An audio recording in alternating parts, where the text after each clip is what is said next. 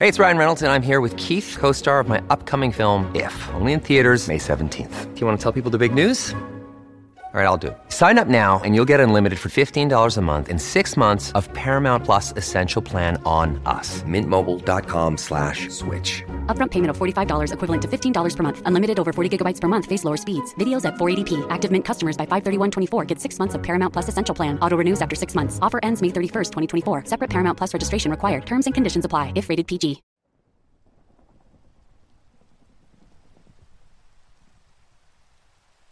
Small trigger warning before we get into this story. There is some mention of violence toward children. If that's something you don't want to listen to, feel free to skip it. Go to 11 minutes, 30 seconds to skip this first story.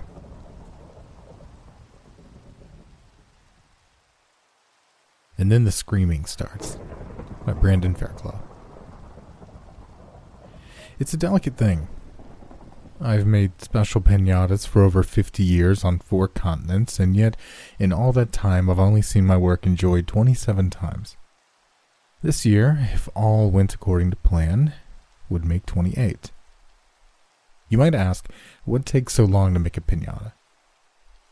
My reply is that, while yes, I do take great care and pride in the creation of the vessel itself, making sure it's sturdy and aesthetically pleasing, the difficult part is ensuring that all of my very stringent criteria for using it are met.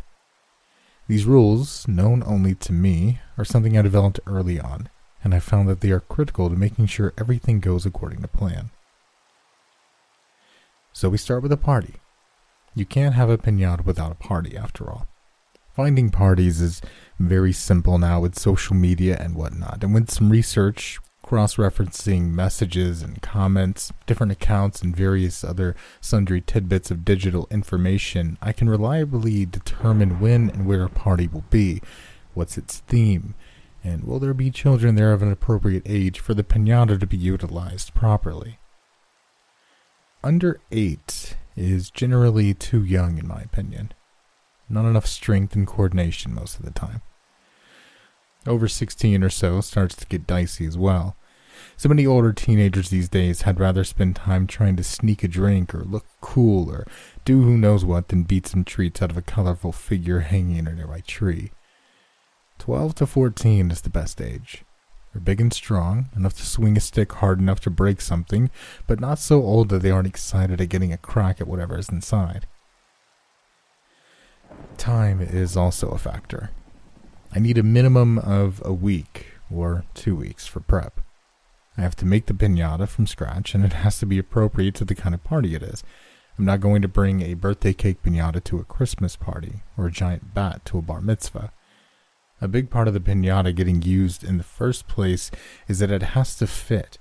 Everyone has to assume that someone else put it up or that it's a mystery gift meant for the party. I'll have the note on it that says, Happy Birthday, or Happy Valentine's Day, or whatever. But it's the piñata itself that really sells the whole thing. Already hung from the tree, or similarly secure structure inside the party area, and right beneath it, a wooden softball bat with a little bow on it, just to make clear that, yes, this stick is meant for exactly what you think it is. The balance of giving enough cues without spelling it out is key. It all has to be very clear and palatable while not being overly mysterious or obvious. Something that kids will want to do and that tired, distracted parents won't overly question in the turmoil of party prep and execution. Usually all it takes is a weary nod from a mother or an irritated hand wave from a father, and kids are fighting over the bat to see who goes at the first swing. So, what else has to be planned out? Well, the party has to be at least partially outside. Trying to do something like this inside complicates things too much, especially with so many people having cameras these days. Plus, people question things more that are in their home than something outside, odd as that may seem. Weather is also a factor, of course. Not just because they need to find and use the piñata outside where I hang it, but because the materials I use isn't paper, at least not on the inner vessel. It's usually a sturdy but breathable cloth, or sometimes a fine burlap. Either way, rain won't destroy the piñata, but if the cloth absorbs too much moisture, it will make it heavy enough to pull out of shape, and that won't do before the kids decide to have their fun. You might ask, why do you make it out of cloth? That won't break open easily, if at all. Doesn't that defeat the point of a piñata? To which I reply, my friend, you just don't understand quite yet. Because the point of this piñata isn't to break, but to hold what's inside tightly so it may be broken instead. Well, that, and frustrate the children somewhat, as I find they will take out their growling anger on a piñata until it either does break or begins to leak enough that someone grows concerned. And it's then, when everyone starts panicking and they open up the piñata, that's the moment my cameras capture. That transcendent moment that isn't muddied by words or ulterior motive or stupid, arrogant plans. It is just pure fear, sorrow, pain. The last thing, the most important thing of all, is that someone attending the party has a baby. It needs to be very young and or small. I like to stick to less than 25 pounds, as otherwise the piñata hangs strangely and doesn't react that much to weaker blows from the bat. And the baby has to be accessible to me in the 24 hours before the party, but also not someone that will be missed before the party's over. This, as you might imagine, is extremely rare, as people tend to keep track of their babies. So we're looking for broken families that don't communicate well or often, or families where the child is some distance away, but not too far, with another parent or family member. I can silence the people meant to be keeping the child, but the party parent has to be satisfied with reassuring text messages for that 24-hour period. Thankfully nowadays, most people are. And if they are worried, well, they'll be seeing their baby again soon enough. I bind the baby, but just lightly. I don't want her to be uncomfortable or scared, as it might move around too much. I give it a light sedative, just enough to keep it docile and still, but not knock it out completely.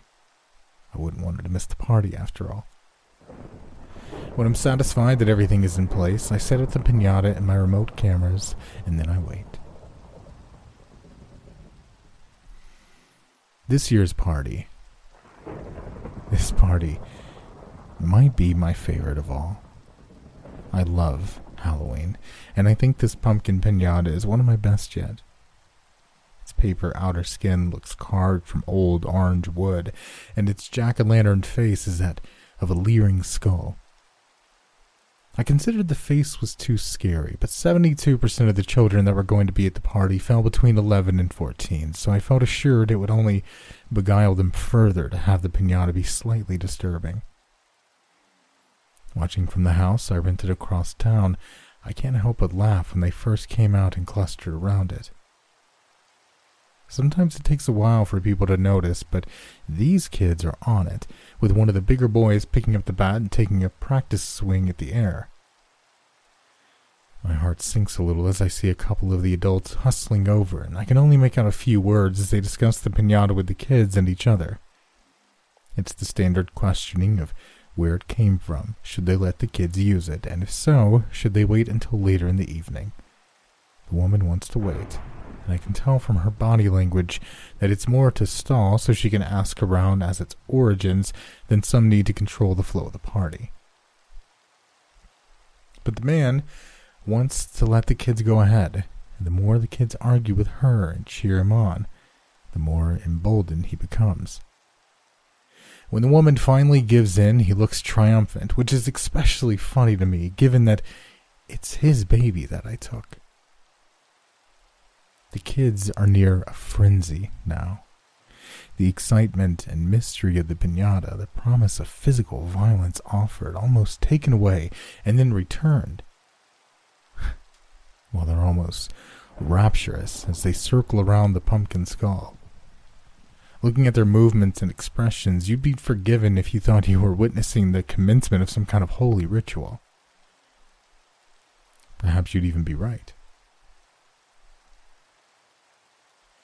The big boy still has the bat, and he lines up for a power swing, clearly thinking he can one-shot the piñata and ruin everyone else's fun. My piñatas are made of sterner stuff, however, at least on the outside. It takes 7 children before the pumpkin starts to lose its shape, and 4 before it started dripping crimson from the pumpkin skull's mouth. I intentionally made the fabric there a bit more leaky for theatricality's sake. It took 2 more kids before the woman came back over and started checking the piñata more thoroughly. This was always the best part. The time when they start to understand, but they don't want to, and they're still some distance away from a deeper realization of what they've all done. The man and a couple of other adults come over with a knife and they cut down the piñata. Kids keep muttering and they want to be involved, several complaining they weren't done hitting it yet. The woman tells them to get back in a harsh, strained voice, and the circle around the adults widens a little. I can't see to this center with every camera, but a couple are high enough that I still have a good view. I watch as they start tentatively cutting open the top of the pumpkin, leaning closer to the screen as they start to saw faster for some reason. Perhaps they heard something still moving inside. As they lift the top, I close my eyes. I don't care to see the gruesome details, and it would take me out of this precious moment. Even though I don't see it, I can feel their growing horror, even from all these miles away. I'm sharing this little slice of time where everything is still silent. They're seeing everything clearer than they've ever seen, and it's all so perfect. And then the screaming starts.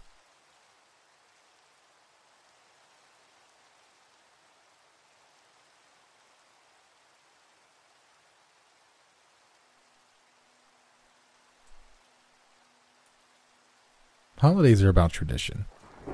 It sounds cheesy, but we all know it's true. For Christmas, there's the tree, the mistletoe, presents, and gingerbread men. Thanksgiving has turkey and pumpkin pie. Easter has bunnies and eggs for some god-awful reason. These are the big ones, the ones everyone knows. But families, communities, have their own traditions too. Isn't that right? Take my family, for instance. We had the special plastic horn that we'd blow into on Christmas Eve to celebrate the coming holiday. It was always the first decoration to hang on the tree, strung up with green yarn. Maybe that tradition comes from somewhere else, but I don't think so. Never met another person who does this. My town has its own tradition for Halloween.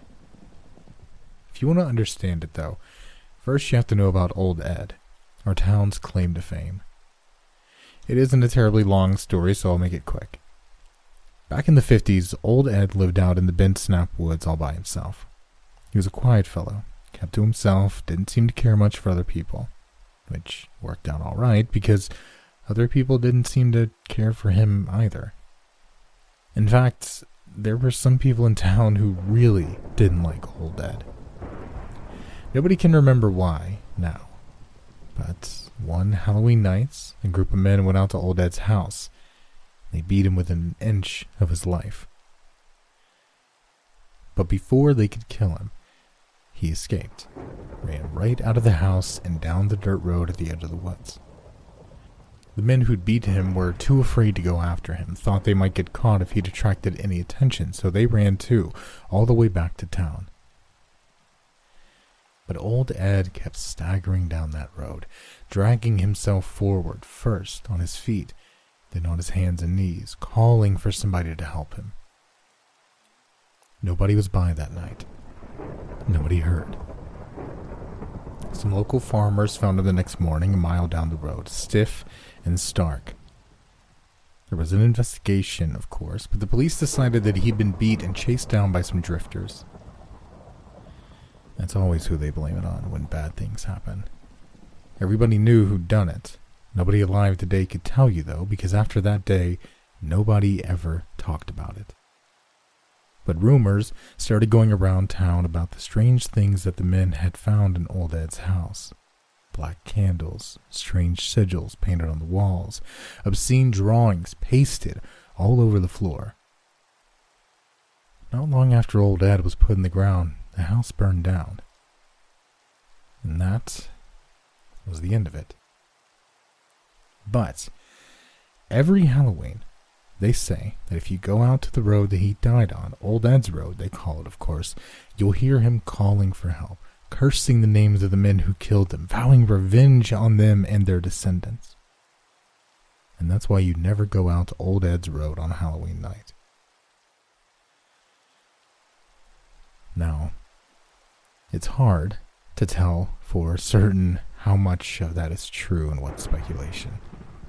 It's verifiable fact that an outcast was killed near the town about 70 years ago.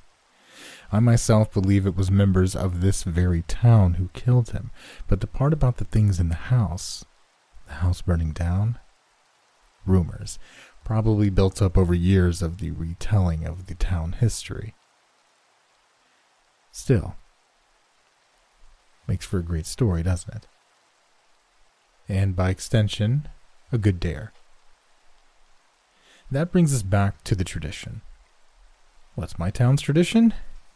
Well, every year, kids dare each other to go out to Old Ed's Road. Anyone foolish enough to take the dare, there have been many over the years, start at mile marker 17 and walks down the road in the dark, no flashlight, no company, just you, the stars, and whatever else is lurking on the road that night. You keep going until you hit mile marker 18. Then you're safe. The important part is to remember never to look behind you. You have to walk the whole way and never, not once, turn back. Some kids walk it just fine, reaching the end and laughing about how stupid it was, walking down the road in the dark and expecting something to happen. Others show up at the end, white as a ghost, shaking and telling tales about a soft whisper or a dragging sound or a wheezing, hacking breath dogging them all the way down. I only know of a few people who looked back. One was Ellie Thomason. She would have graduated with my older sister, but a few weeks after Halloween one year, she drove off a bridge. They say she fell asleep at the wheel. My sister says she turned around walking down Old Ed's Road and came out the other side a different person. Wouldn't tell anybody what she saw, hardly spoke a word after that. And then Old Ed cursed her for looking at him, and that's why she died. As for me, I think she just killed herself, but we'll never know, I guess.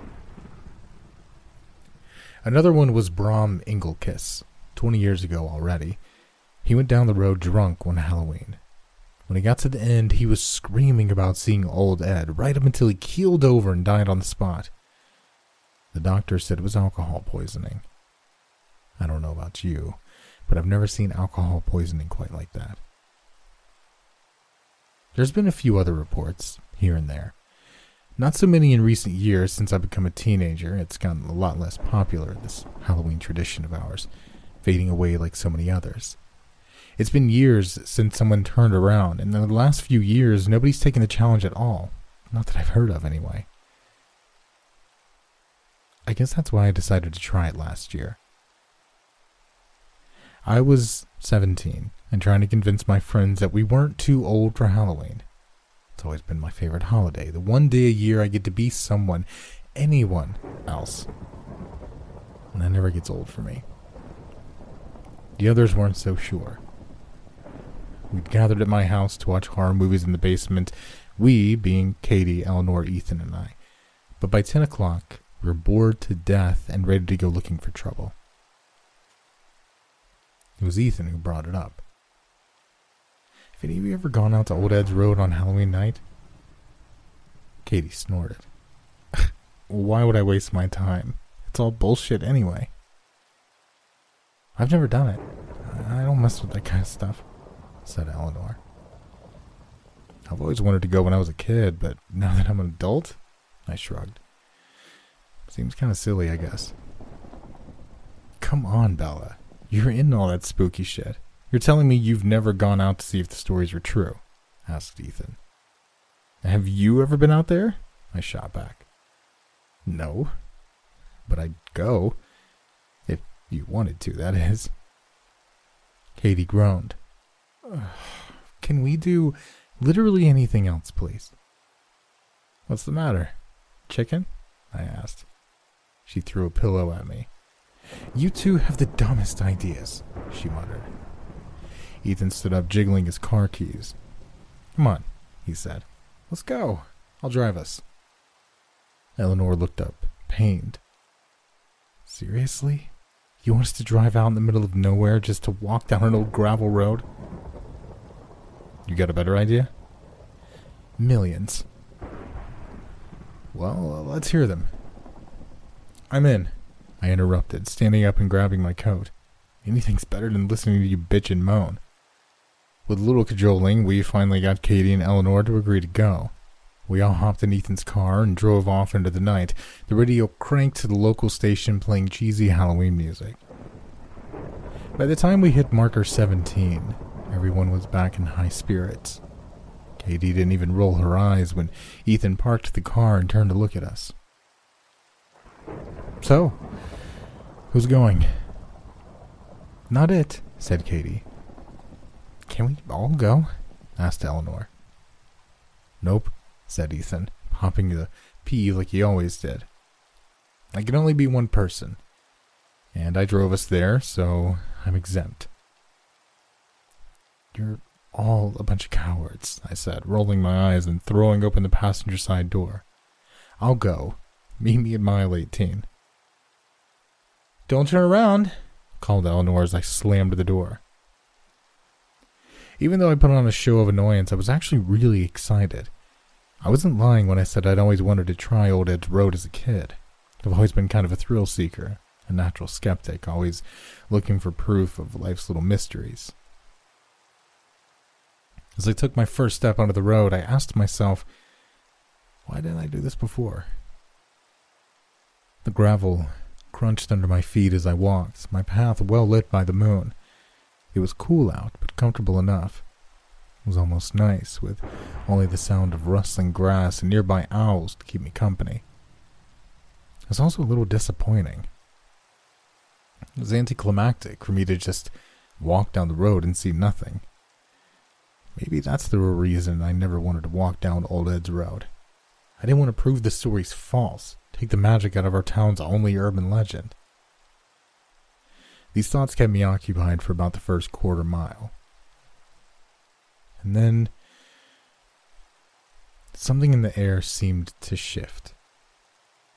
I could feel the change, although I couldn't sense from where it stemmed. I cocked my head to the side as I stopped, listening. There was a sound. It was soft, barely there, but I could hear it. I just couldn't figure out what it was. I shrugged it off. Probably an animal in the ditch. Kept walking. I started whistling to myself to shake off the shivers that were crawling up and down my spine. Here I go, scaring myself. This must be how the story gets passed on. It's easy to convince yourself of anything on a night like this. A little further down the road, a sharp sound brought me to a halt. I quit my whistling and listened again. Silence. Complete and utter silence. No wind whipping in the tree branches, no crickets chirping. This was wrong. I swallowed hard, suddenly struggling to breathe. A sick feeling sat in my stomach. This was real fear, not the kind you get from watching a stupid slasher flick. It was terrible. It was an icy feeling that screamed, "You are in danger, and there's nothing you can do about it." I started walking again, picking up the pace a little. This time I could hear it clearly. There was something dragging through the gravel behind me. It was loud, louder than it had been before. Whatever it was, it couldn't have been more than 10 feet back. I started walking as quickly as possible, but the thing kept pace right along with me. By the time I'd reached half a mile, I could hear its rasping, panting breath behind me. I could swear it was trying to form words. I stopped again, I'm not sure why. I guess I just couldn't bear to keep walking as though nothing was wrong. I stood there, stock still and trembling from head to toe. I'd shoved my hand into my pocket to grip my phone. I wanted desperately to turn it on, use the flashlight so I could see around me. But I couldn't. It was in the rules. No flashlights, no company, no turning back. I opened my mouth and forced the words out of my numb lips. Who's there? As if in response, I heard the thing behind me drag in a wet, rasping breath. I took another step. I heard it drag itself along behind me. I asked another question. What? What do you want? Total silence. And then... Help me. I broke into a sprint.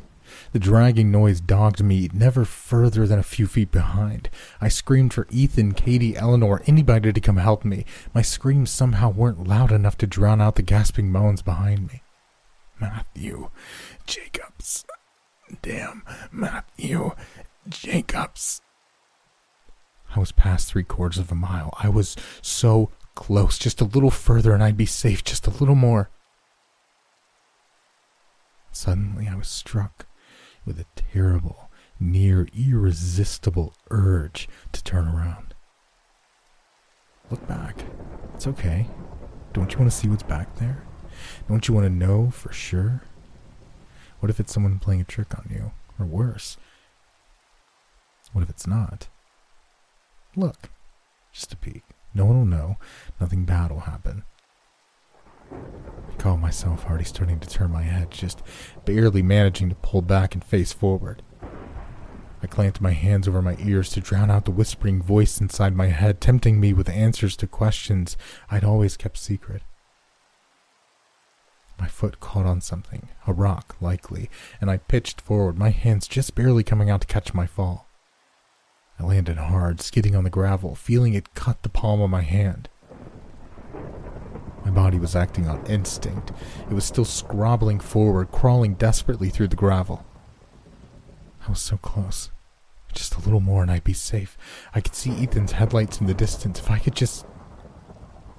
I felt something cold close around my ankle, gripping so hard I was sure I'd never shake it off. I screamed once more and shot to my feet, tearing off toward mile marker 18. The hand, or whatever it was, fell away with ease. I barreled right into Ethan as I crossed the line, my breath coming out in great, heaving sobs. Everyone was yelling all at once. What happened? Are you okay? We heard you screaming. You're bleeding. Did you see it? Did you turn around? I heard him, I gasped. He was behind me. The whole way. Bella, you need to breathe. Calm down. Easy does it. Slow your breathing down. But I wasn't listening to Ethan anymore. Even as he steered me toward the car, the other girls casting wary glances back at the road. What did you see? Asked Katie, as soon as we were all inside, driving away from whatever the hell was on Old Ed's road that night. Nothing, I said, squeezing my eyes shut, keeping them that way. I didn't see a thing. Word travels fast in small towns. By November 2nd, there wasn't a person in town who didn't know that I'd gone out to Old Ed's road. Some people tried to ask me about it. I didn't answer their questions, wasn't interested in reliving the experience. None of my friends asked about it, thank God. They seemed to understand that whatever had happened to me on the road that night was between me and whatever else was out there. This year I'm planning on staying away from Old Ed's road. In fact, I think I may well lock myself in my room just to be certain I'm safe. because that night left me with a question that I haven't been able to forget no matter how hard I try. Why was that thing on the road cursing my great-grandfather's name?